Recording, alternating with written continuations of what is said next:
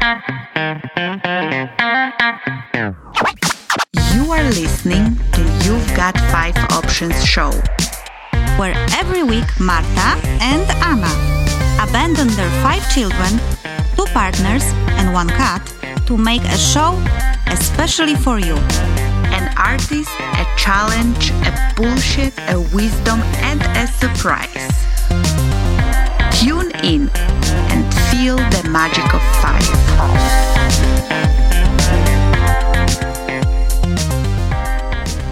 Hello, everyone. This is Marta. And this is Anna. And this is You've Got 5 Options show. Yes, welcoming you from our lockdown in Denmark, week 3. Is it week 3 already? I think we are kind of finishing week 3, aren't we? Yeah. It's Friday, week 3. Yes, you are right. So now we are almost at the end of week 3 and we will soon be entering the week 4. And let's see what will happen afterwards. But yeah, we are welcoming you from quite, I would say, unusual circumstances because we are recording this podcast not in the studio where you usually can expect quite good quality. There is no Dennis. Maybe we should have invited Dennis on Zoom conference. We could have, and maybe he could have even figured something out to record it in a better quality.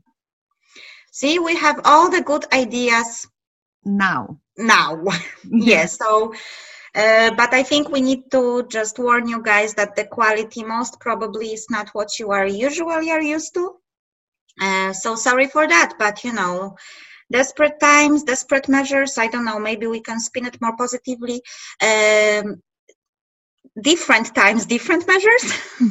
Yeah. So sorry guys for this rather poor quality. Although I don't know, maybe it's not that bad. Maybe it's only in my head. Maybe it will come out quite well. Yeah, but if you suddenly stop hearing something, please bear with us. It may be that internet disappeared for a moment, and we are doing our best. And you know, guys, for me, it has been exactly 3 weeks since I have talked in person to another person that is not living with me every day, meaning I have last time talked exactly 3 weeks face-to-face with someone that is outside of the 5 of us living in our home. So it's been my world record for sure. I have never been sick so long or inside the house for any reason for so long for sure. So okay, well, I talked to my neighbors. Okay. Do you see your neighbors? Well, actually, you have a different situation because you live in houses, in a housing neighborhood. I live in an apartment, so we are living in a block of flats. So eventually you will meet a neighbor, either if we are throwing the garbage or I go for a cigarette. So I actually daily talk with people. My neighbors. Never have I thought that we will become such a great friends because I usually don't have much of a relationship with my neighbors, but now I guess everyone is making friendship in unusual places. Wait a moment, maybe this is a silver lining to all of this. You will make friends with people you never thought you would. Yeah, or maybe you should start smoking to have more opportunities to go outside of the house and that's also a good solution. Although I will tell you that my neighbors are not smoking, but I think especially if you live in a apartment block, right, and you don't have even your own little garden to take some sun or something, then you just go to take the trash 5 times a day. Yeah, I guess. Well, either way, I'm not lonely at home. I live with 4 guys, and I rarely have an opportunity not to talk to someone. I actually started waking up at 5 a.m. to have any time whatsoever where people are not talking to me. So especially these small people calling mommy, mommy, mommy. At some point, I forbidden them to call me mommy. And so how they are calling you now, bitch?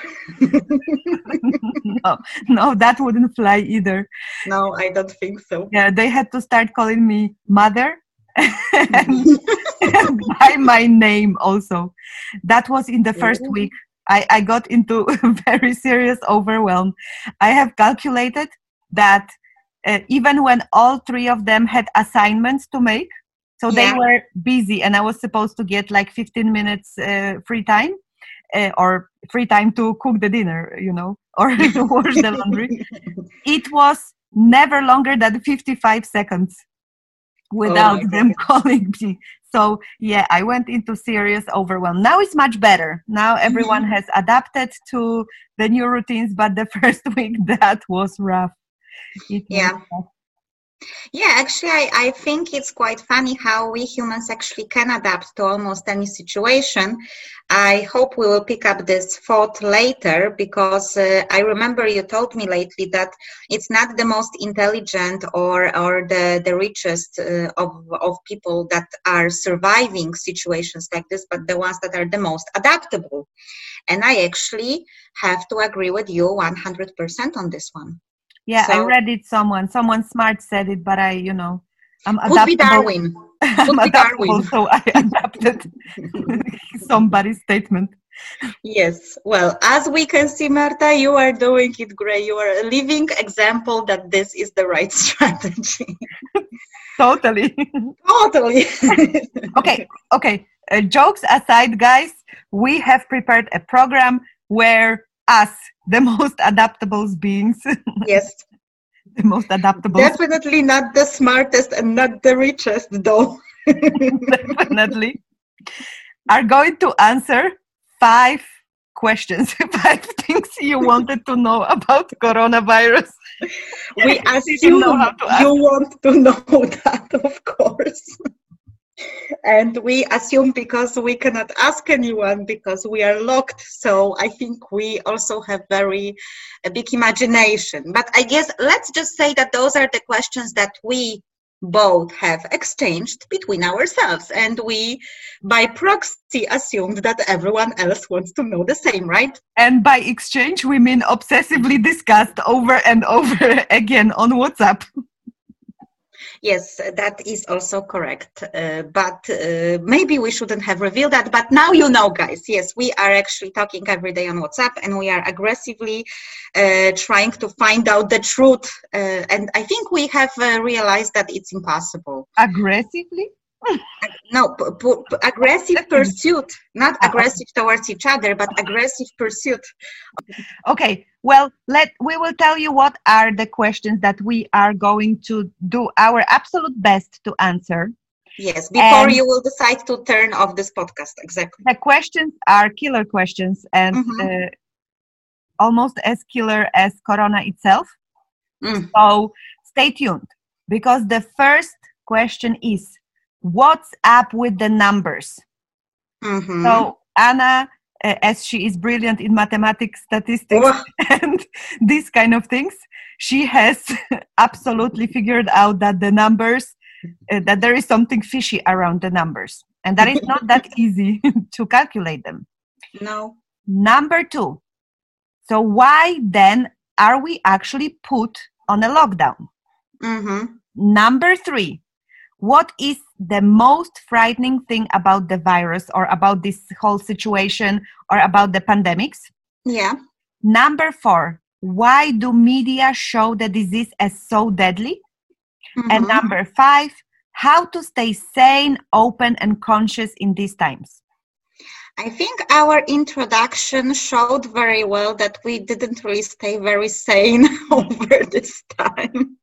But we will have some tips. Marta, you will have some good tips. For sure. Definitely. For sure.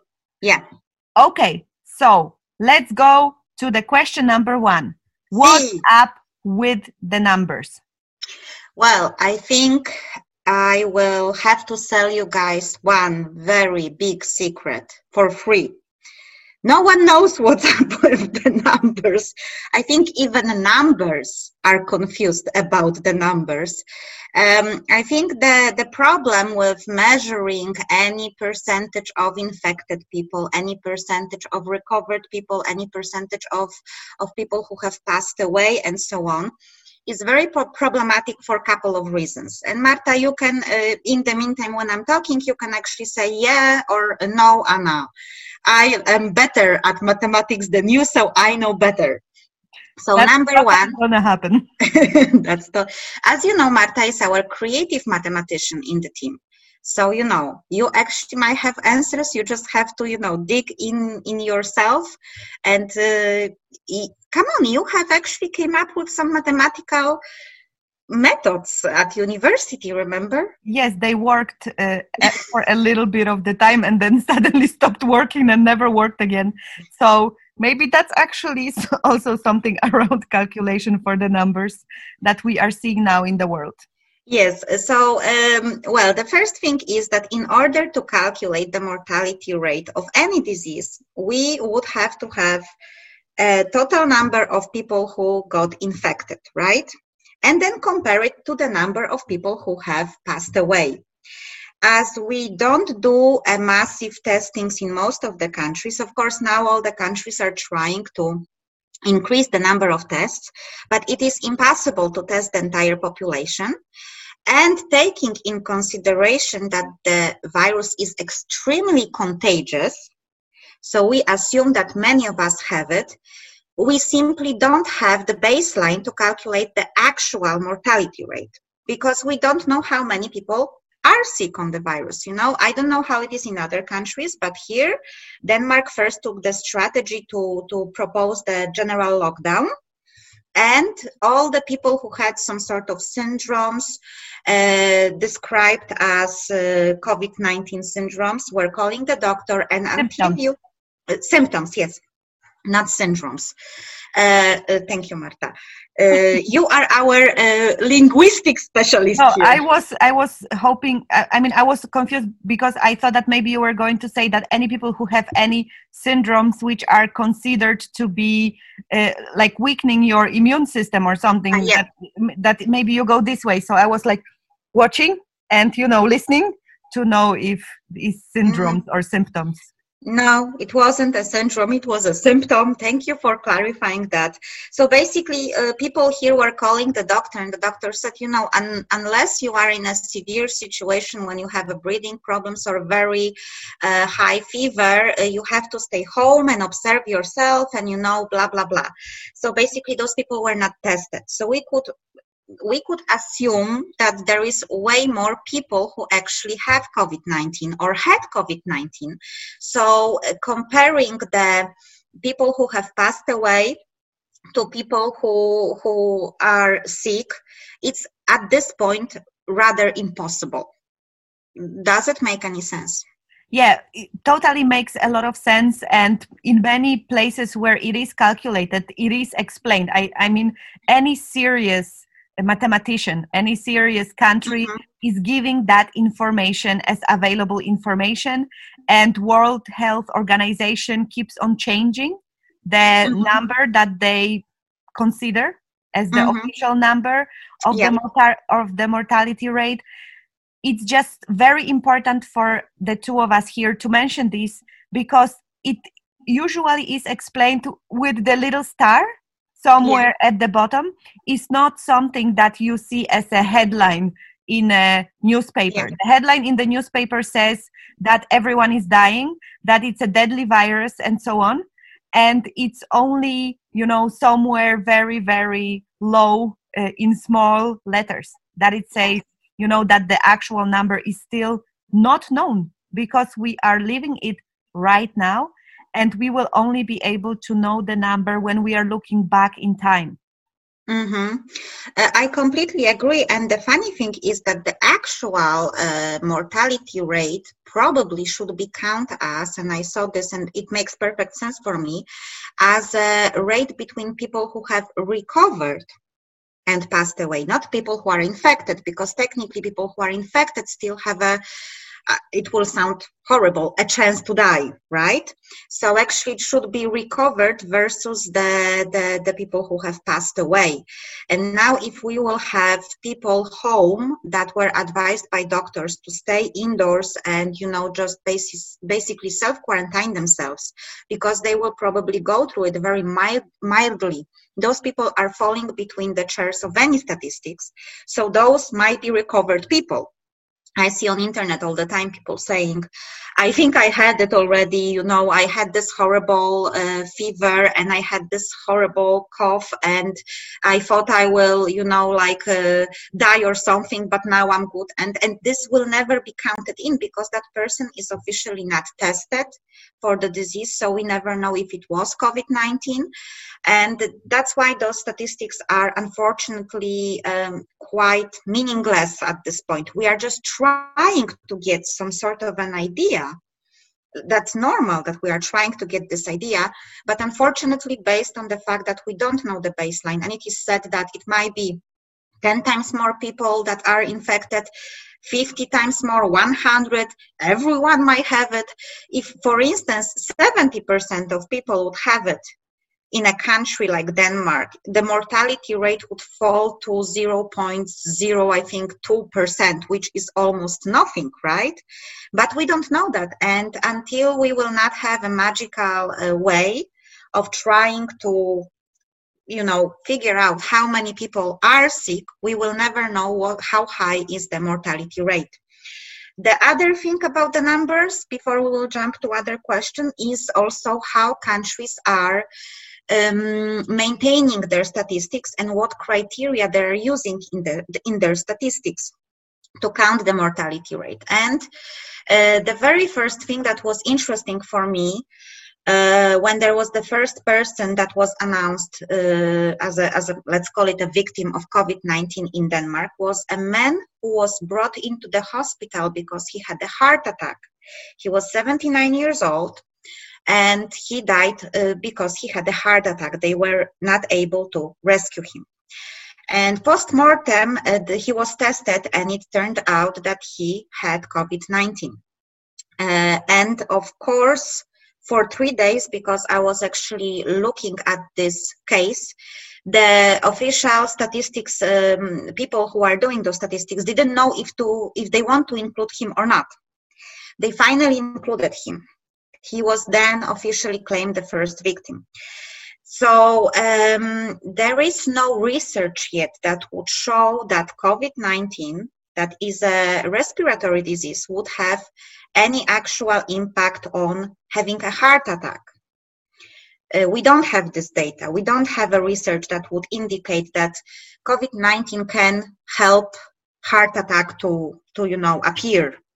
I don't know, I'm talking about heart attack like it's an unwanted guest, but you know what I mean, right? So we don't know if there is a connection. And then, of course, people are asking, what's up with Italy? There is so many victims. And if you look at the statistics, indeed, Italy has plenty of people who have passed away. But if you look at other countries, suddenly there is a huge jump. If you look at Italy, it's, I don't know how it is today because it changes so much, but probably it's around 12 or 13,000. Maybe Marta, you can check it when I talk. Yeah, you go ahead, and I am now in the total number for the world, so I'll check by the country.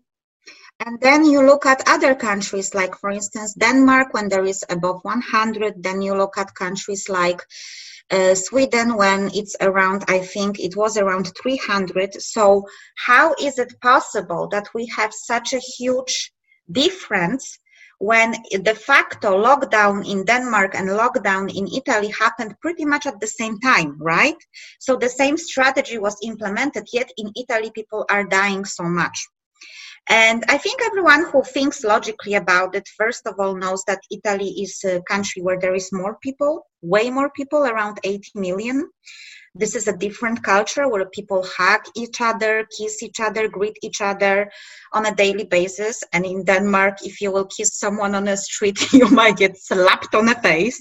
So it's this country actually is practicing social distancing as a way of life. So then there is this factor. Another factor, Italy has the oldest population in Europe, meaning there is a lot of people who are actually elderly, and those are usual people who are, let's call it, the victims of the COVID-19. Those are the people who pass away the most.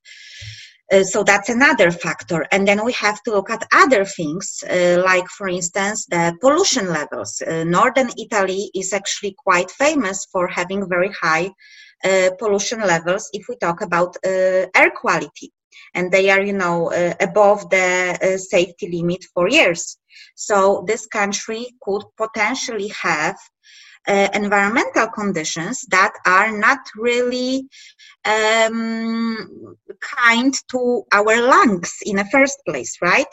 So whenever someone jumps on internet and say that, if we will open up the country, we will end up like Italy, I will tell you at least 4 or 5 reasons why we won't end up like Italy, because those are completely different conditions. Those are completely different countries, different number of people, different demographic spread, regarding age, different environmental state of the country and the quality of air.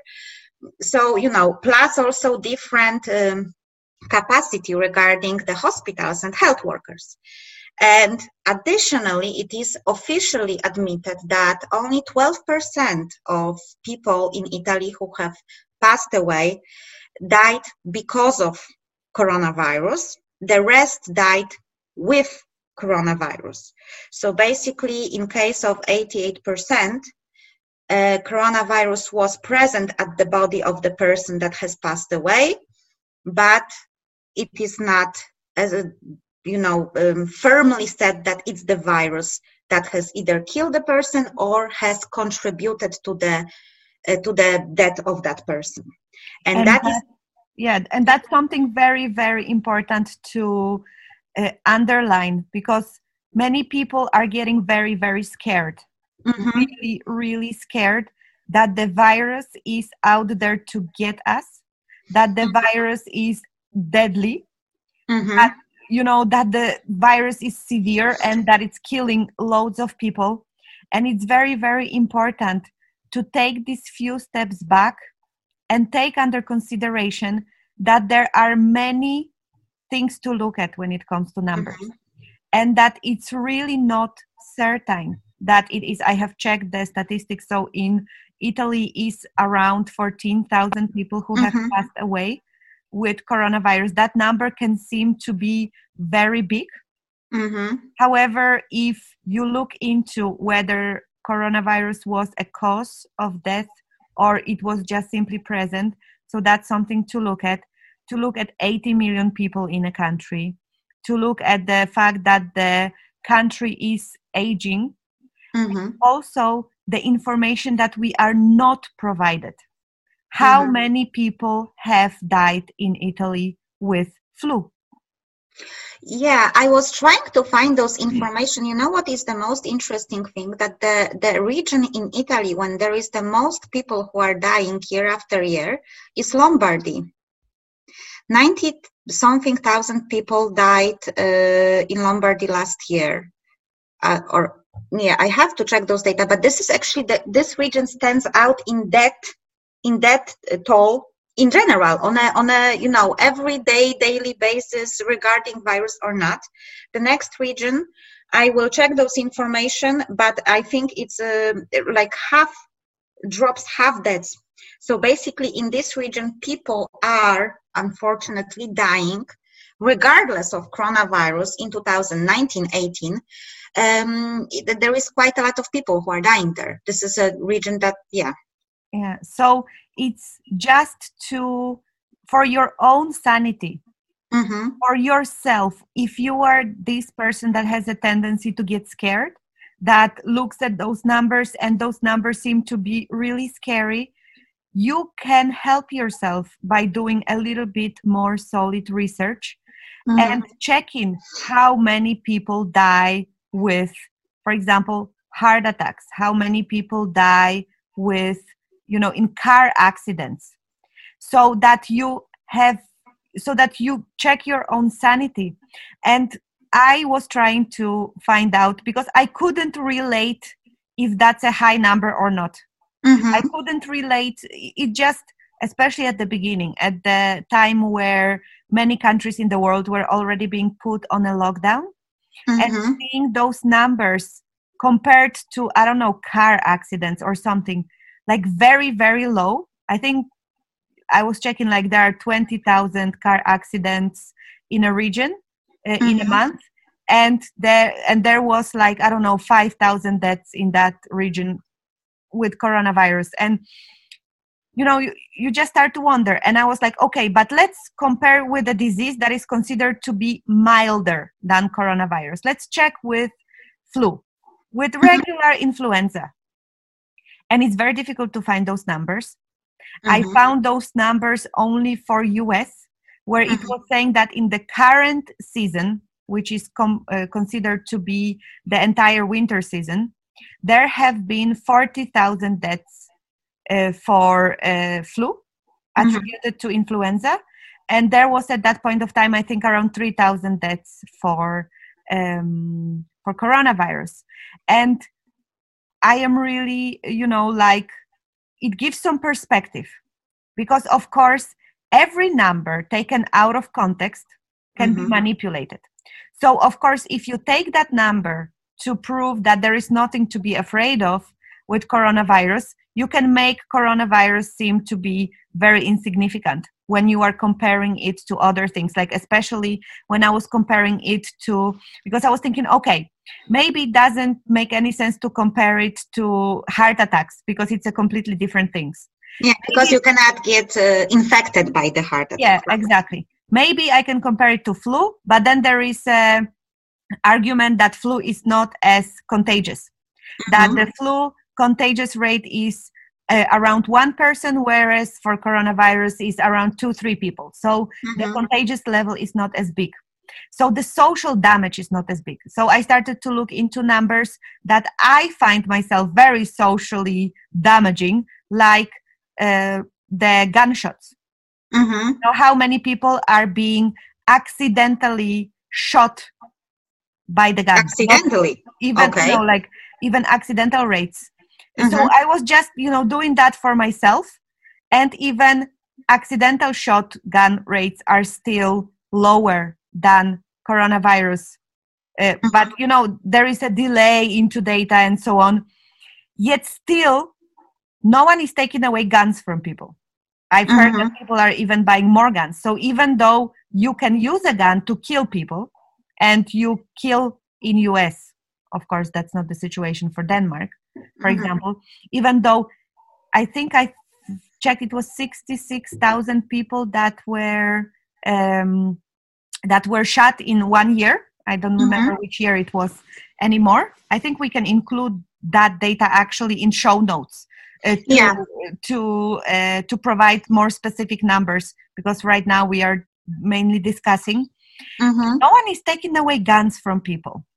So how it is possible that we are taking this disease and we are putting a world on a lockdown? I think when we will answer this question, because that's our second question, I will just, Marta, add something to what you said.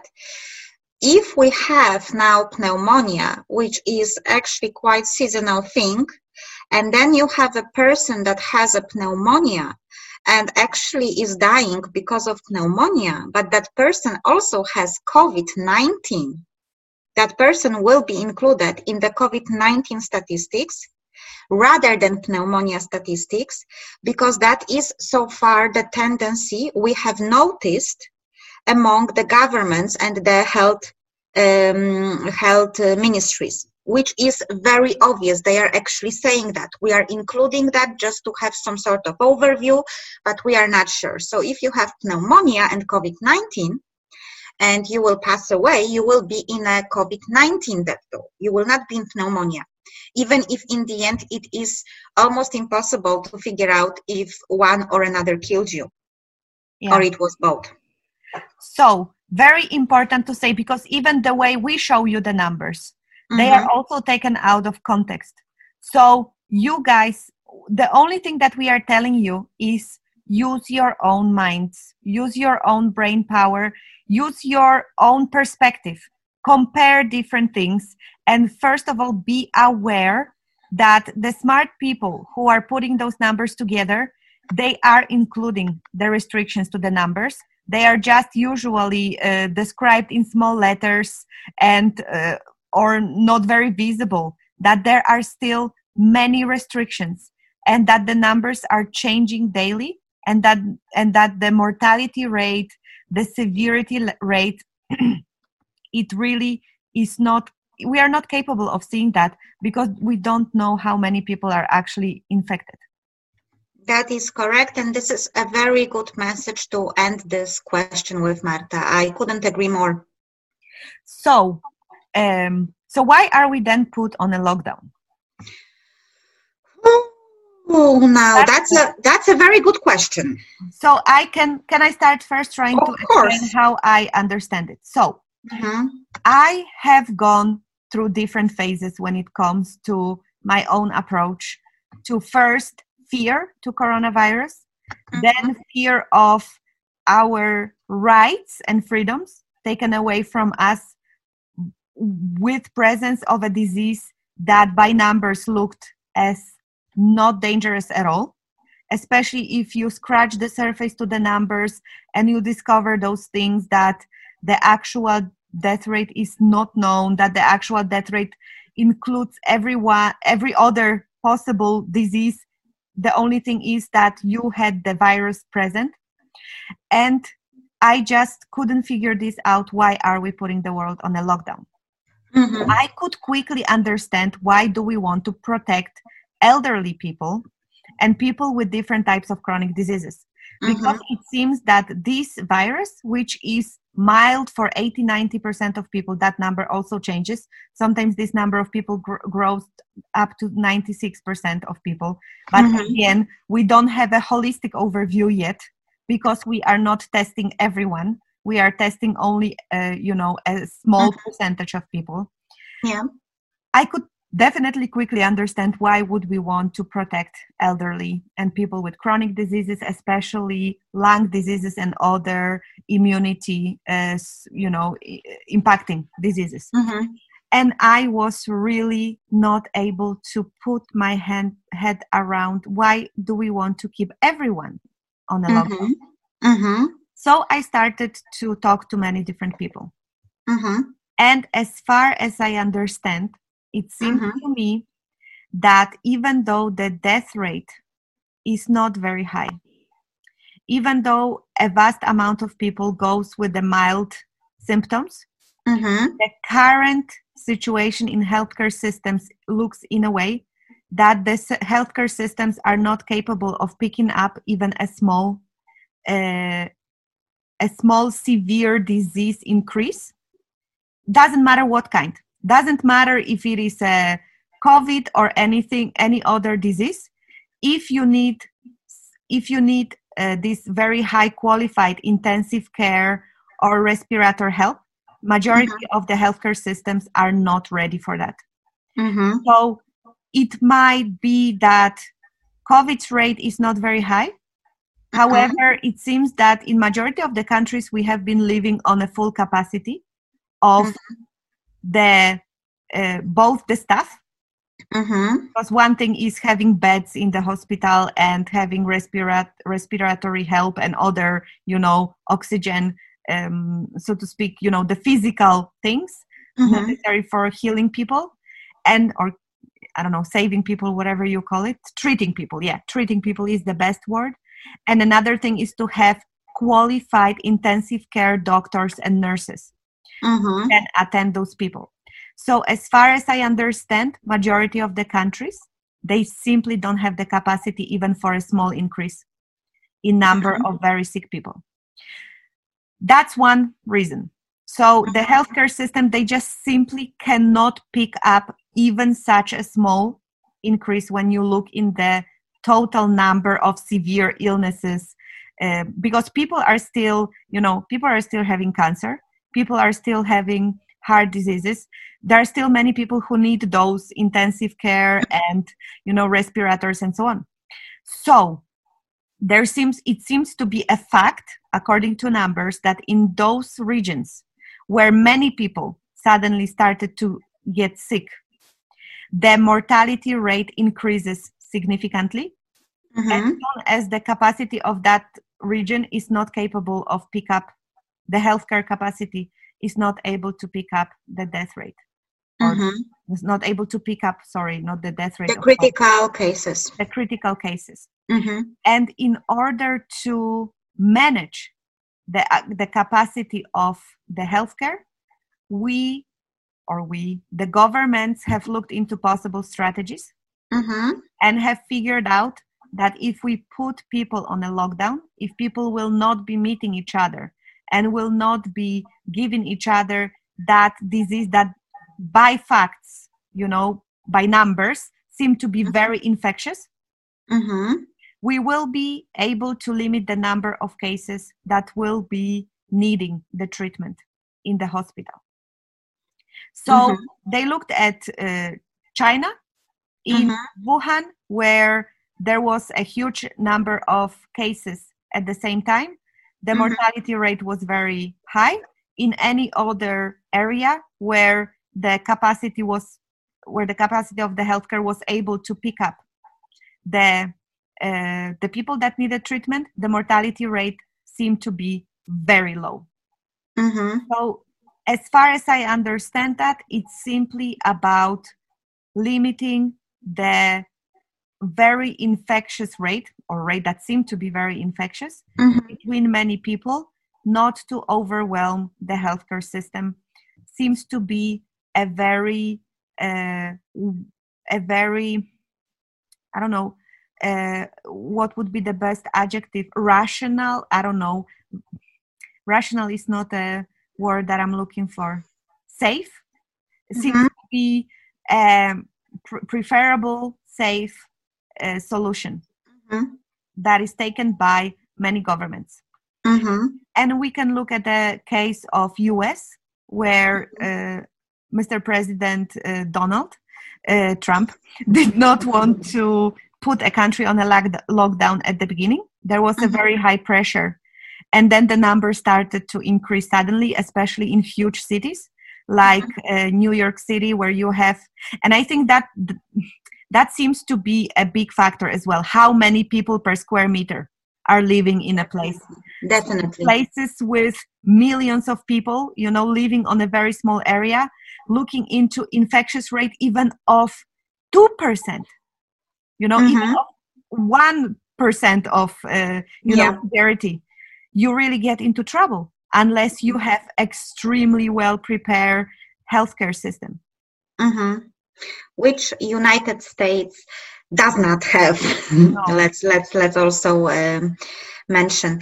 I think that on the surface this actually makes sense.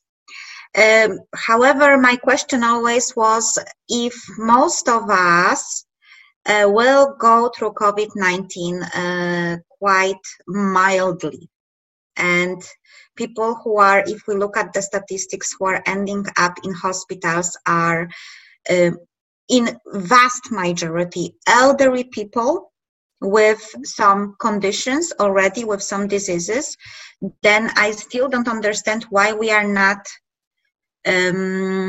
isolating only the elderly and vulnerable. If we will most probably wouldn't end up in a hospital anyway. At least this is not what the statistics are showing us. But maybe there is an idea that the virus will become more deadly and start to kill everyone. So just in case, because it's like, you know what I mean? Well, I know, I think I understand what you mean. However, I have mostly been looking closely at numbers in Denmark. Denmark is a country that should not be hit very hard by this disease. It is a country where people are practicing social distancing as a normal way of life, compared to, I don't know, Spain or Italy. There is few people relatively to how big the country is. So we have 43,000 square meters almost, and just 5.6 million people. Whereas, for example, in New York, you have 1.8 million people on 60 kilometers, 60 square kilometers. So that's the country that, and also a relatively good healthcare system compared to many countries. So I have been looking in a country also because, of course, this is where we live. And there is quite a high number of people who are in hospitals that are 40 plus and 50 plus and 60 plus. The total number of them, I'm trying to find that graph because I've been looking at that graph many times and now I am on the official website and I cannot find that graph. It was actually not lower than the number of people who are 70, 80 and 90 plus. So, and the reason for it is that the main people who got infected first in Denmark were the people who actually went to Italy skiing. However, then the numbers were high for people who are relatively young, 40, 50. Were those people having any preconditions or diseases that were existing already? The graph don't show it. And it's not the death rate, it's the people who needed to go to the hospital. It was the age distribution for the people who are in the hospitals. So it was like from 0 to 29 years old, there were like 9 people in the hospital. From 29 to 39, also maybe like 17. And then from 39, the number was quite high. It was actually the peak. I can understand that, you know, it was the first people who were infected in Denmark.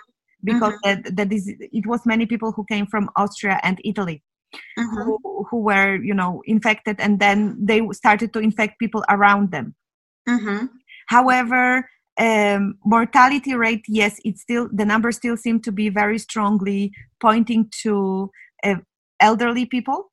However, the people who need the hospital, it also includes people who are relatively young or, you know, have the age of these 80 plus people. So even though we are talking about strong, you know, people in their 40s, they are not considered to be elderly. 40s, 50s, you know, it's supposed to be the, you know, the strength, so to speak, still is considered to be high. They still need to be have the hospital available, so to speak, in many cases. But I don't know this kind of distributions for other countries. I only know this distribution for Denmark. So they still need the care. They still need the bed in the hospital. They still need the qualified nurses and doctors, because the trouble is that with an infectious disease, it's not every doctor and it's not every nurse that is capable of treating that. And then you also need all this special equipment so that you don't get infected yourself. And the doctors, of course, because they are stressed, because they are working many long hours, of course, they are prone to get infected even, you know, more than regular people.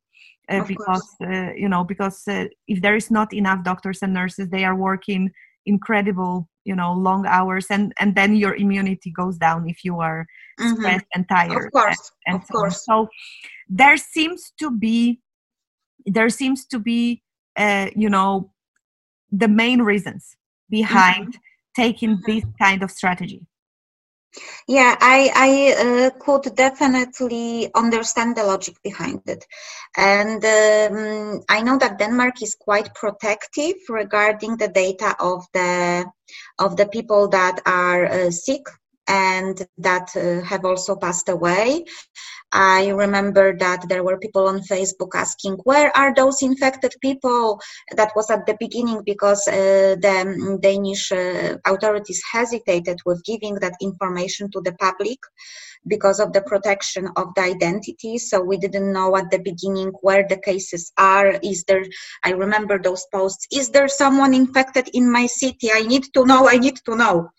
So there is a bit of a problem with that data privacy, which is not a problem in general. It's a problem to have this view of the situation, and also to realize, because of course the first question would be the people who are in different age gaps, did they had any pre-existing conditions? Because that seems to be the pattern in overall statistics, that it's usually people who are elderly or have weakened immune system, or have, I think in Italy it's 40 it's below 50, but 40-something% of people that passed away had 3 additional morbid diseases. Mm-hmm. So that's then there is a percentage for 2 diseases and percentage per 1 disease. So it would be interesting in the future to have a full overview to see how many of the people that were hospitalized actually had additional conditions. Because it could tell us something more about the immunity, because I think that information, although it's important, can also create this feeling, oh my God, I'm 40. Mm-hmm. I can catch it and go to hospital and die.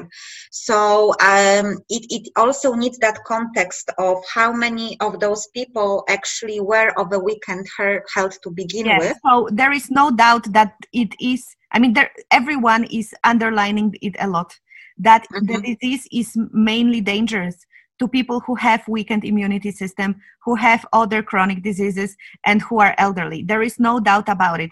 The reason for a lockdown is that no matter that it's only this kind of people, mm-hmm. first of all, we don't know how much percentage of the society knows that they have weakened immunity system. Mm-hmm. We don't know if it is 5% of the society that is working undiagnosed or 55% of society that is working undiagnosed. Because if we had this kind of extremely, aware system where everyone who has a chronic disease or immunity disease knows that they have it, they are diagnosed with this one, we could select those people potentially and have those people on a lockdown. But we don't even know if this number is 5% of undiagnosed or 55% that is undiagnosed. There is no way to know that. So the only thing for a lockdown is that even if it is only people who are with chronic and, other illnesses, the capacity of the healthcare system in vast majority of the countries cannot deal with the fact that the disease is infectious and seems to be spreading exponentially. So if you take an influenza and you have one person, infecting one person and that person, one person, and if you have coronavirus, this one person, 3 people, the next person, 9 people, and so on, the number of people grows exponentially very fast compared to other diseases. So that's the only, that's the, so to speak, logical explanation to why countries choose to have a lockdown. Yes. And then it will be interesting to observe how the situation will be then developing in countries that do not have a lockdown. So, for example, we have Sweden, where Sweden is again a country where people are living by default with the social distancing compared to like Latin cultures and so on. The country is currently not on a lockdown. And at least yesterday it still wasn't. I was checking that. The country is being highly, so to speak, attacked verbally. I don't know. What is completely? I don't know. I don't mean attacked. What is it? Criticized. It's very strongly criticized for not introducing the lockdown. And it will be very interesting to observe in the future. And when we are talking about these kind of things and, saying that it will be interesting, or when we are laughing, using our humor, it is not because we don't care for people who are actually passing away. Just a message to our listeners. We are just trying to take a few steps back and try to figure this out. Why have we found ourselves in a situation where there are so many more deadly diseases like Ebola, like malaria, like, whatever. HIV. And nothing has ever been putting the world on a lockdown. And now we are finding ourselves in a disease that is relatively still, even in worst case scenarios, relatively not even comparable to Ebola or malaria. Why are we having such an extreme reaction to it? But I'm looking that we are very late in our program and we are just in a question number two. But I was thinking that if it goes so well, we could do it 2 parts actually, because I think this is a very, very important and valuable discussion. that we are having, and just to treat this topic, superficially like our press and media do, I don't think it gives it much justice. So I would definitely be up to continuing and having a part 2. Plus, we really need content, Marta. Because we skipped already 1 week. But what you are saying, it's very interesting. Of course, one of the ideas that comes to my head is, well, it's because it's happening in Europe. If people in Africa are dying on malaria, and it's 500,000 people annually, but 5 years ago it was still 1 million. It jumps up and down. And those countries are not on lockdown. Someone could be very cynical here and say, well, because now it's a white rich people problem. I know it sounds cynical, and please also notice that we are the countries that cannot, yet technically can afford a lockdown, because we have places to lock ourselves down, because we all have housing, apartments, and other things, and there is not so much of a problem with space in Europe in general. Let's compare it to India, let's say. So actually we can afford to overdo it and lock ourselves down because we are privileged. It's very hard to do a lockdown in India, and I think we already have seen some of the footage. I don't know, and I will not comment on that, because on internet right now we have so much crap, and we have footage that is posing to be a footage that is done from the coronavirus times, but it's a 1-year-old footage. So there was this footage of policemen that are beating people on the street in India with some kind of I don't know how is that called, not the bat, not a baseball bat, but that pałka po polsku. My Kata, is that something in Polish? This is one of the very rare moments when I know the word in Polish and I don't know it in English. But let's call it a bat, right? And they are being hit because they are leaving the houses. The problem is that there is a lot of people living in very tiny spaces in India, and those people need to leave the house to somehow get the food or whatever. So basically it's a luxury to afford yourself to lock yourself in a house, and with our cozy little apartments and the internet connection, and the shops are still open, and we can do the takeaway, and we have the money to pay for that takeaway. In some countries this is not an option because of the specificity, the culture, the economical system. So some cynics say that, we got this because we freaked out and we can afford it. And we also can bash other countries, because I saw those comments, people looking at what's happening in India under those videos. Yeah, beat them all. They should sit at home, like, it's like, and that's a dude from Polish dude from Denmark is commenting on that. And I'm like, dude, do you even know what is the reality in a country like India or Bangladesh? It's really like, and I see this disconnect also, the Sweden, what you have mentioned. I really have a feeling that there is a group of people who just sit there with popcorn, waiting for Sweden to completely fail and crumble. Like, yeah, they will be the next Italy, completely responsible. Yeah, they will regret it. It's almost like some people would like Sweden to fail. Have you noticed those comments?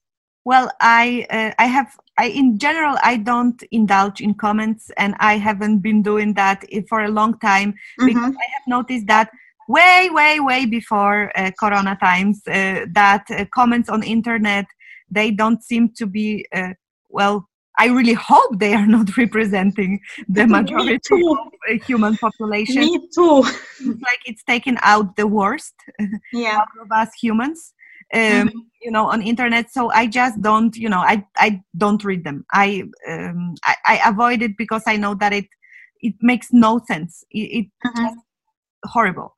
I totally agree. I agree, but I see a lot of those comments there, and yeah, I read comment section. I'm one of those masochists for no reason, but because I also take in consideration the fact that Facebook had up to date 3 billion fake accounts. And we already know that fake accounts many times are creating to shape perception, and that was this huge scandal with the election in US that the social media were used to change the perception about Trump, all this kind of, I will not even go there, that the whole Russian connection, right? But yeah, we have to take in consideration that every quarter, so every 3 months, Facebook blocks or deletes 1 million fake accounts. Every 3 months, every quarter. So there are some groups of interest or people who maybe want to shape a certain perception and also put those things. But many of the comments that I see are coming from people that I kind of know, well, from internet. So, you know what I mean. Those are profiles that exist for years, and you can see, because you can get a feeling if the profile is fake and when the profile is not fake, right? Because fake profile appeared like 2 years ago, have 2 posts, and a real person usually have more on their timelines. So, but that can be also creating perception, because at one point I was like, I'm surrounded with people who simply, want to kill everyone who leaves the house, and who wants the Sweden to burn. It can create a certain psychosis for a person that sits home and reads it, because you cannot really talk with other people. You are locked. So I think we also have to be aware that comment section may not show the reality, and that's a reminder also to myself. Yeah, and also that's very, very sad, but we also need to be aware that even the articles in many magazines might not be showing the reality either. So there is many places, but I think we have a special question for that as well. So in general, I have also been thinking about it, because, okay, we are rich in Europe and we can allow ourselves to go into a lockdown, or many of us can, and the countries can provide some help to people who are in a situation for a period of time. But there is an end to it as well. There is also, just as long as we can do it. And there are so many countries that don't have even this luxury to do it even for a shorter period of time, because the disease scares many people, and many people want to lock themselves down at home because they're afraid of a disease. But as soon as the actual starvation, another threat to your life, comes, people are not going to just stay at home, starving themselves to death, right? Absolutely. So as soon as there is a bigger threat to your life than this, virus, people will start going out to the streets. And unless preach, sister. Yeah, unless you have reinforcement system like in China, where you could cement the door for people not to be able to go out, you will not be able to keep people for long either. That's correct, and that's a very valid point. And I also believe that we Europeans were in general spoiled. Not that we ourselves are spoiled, but we were spoiled by the circumstances, because since the Second World War, there were not so many cataclysms. Of course, there were, floods in this country. There was a war in ex-Yugoslavia in 90s, but many Europeans from West don't perceive really much the Balkans as the actual Western Europe, but we don't have many natural disasters that would involve millions and millions of people. People in other continents, they are dealing with a lot of hardships daily. For them, that can be just another thing, to cope with. That is actually not that scary as not being able to feed your newborn child. We here, we don't have problems of this kind. Our problems are of a different nature. And I'm not saying that we are, spoiled, bad, white Europeans. This is just the reality we live in. We were blessed with what we have. And now when we see something that probably, I saw this post somewhere that, there is now one half of the world laughing at overreaction of other half of the world. So basically we are just getting a tiny bit of a taste of what other countries or continents are coping with on a daily basis, and we are losing our shit. So that could be another point of view to take in consideration. Yeah. Well, I believe that we are approaching the end of that first part, because at least last time I looked at the clock, that was an hour ago. Okay. So thank you everyone for listening. We hope thank you very much that you find it useful. If you have any comments, if you are smarter on, as when it comes to numbers, or why are we really put down on a lockdown, then please do comment. Yeah. And we will read your comment in our next show.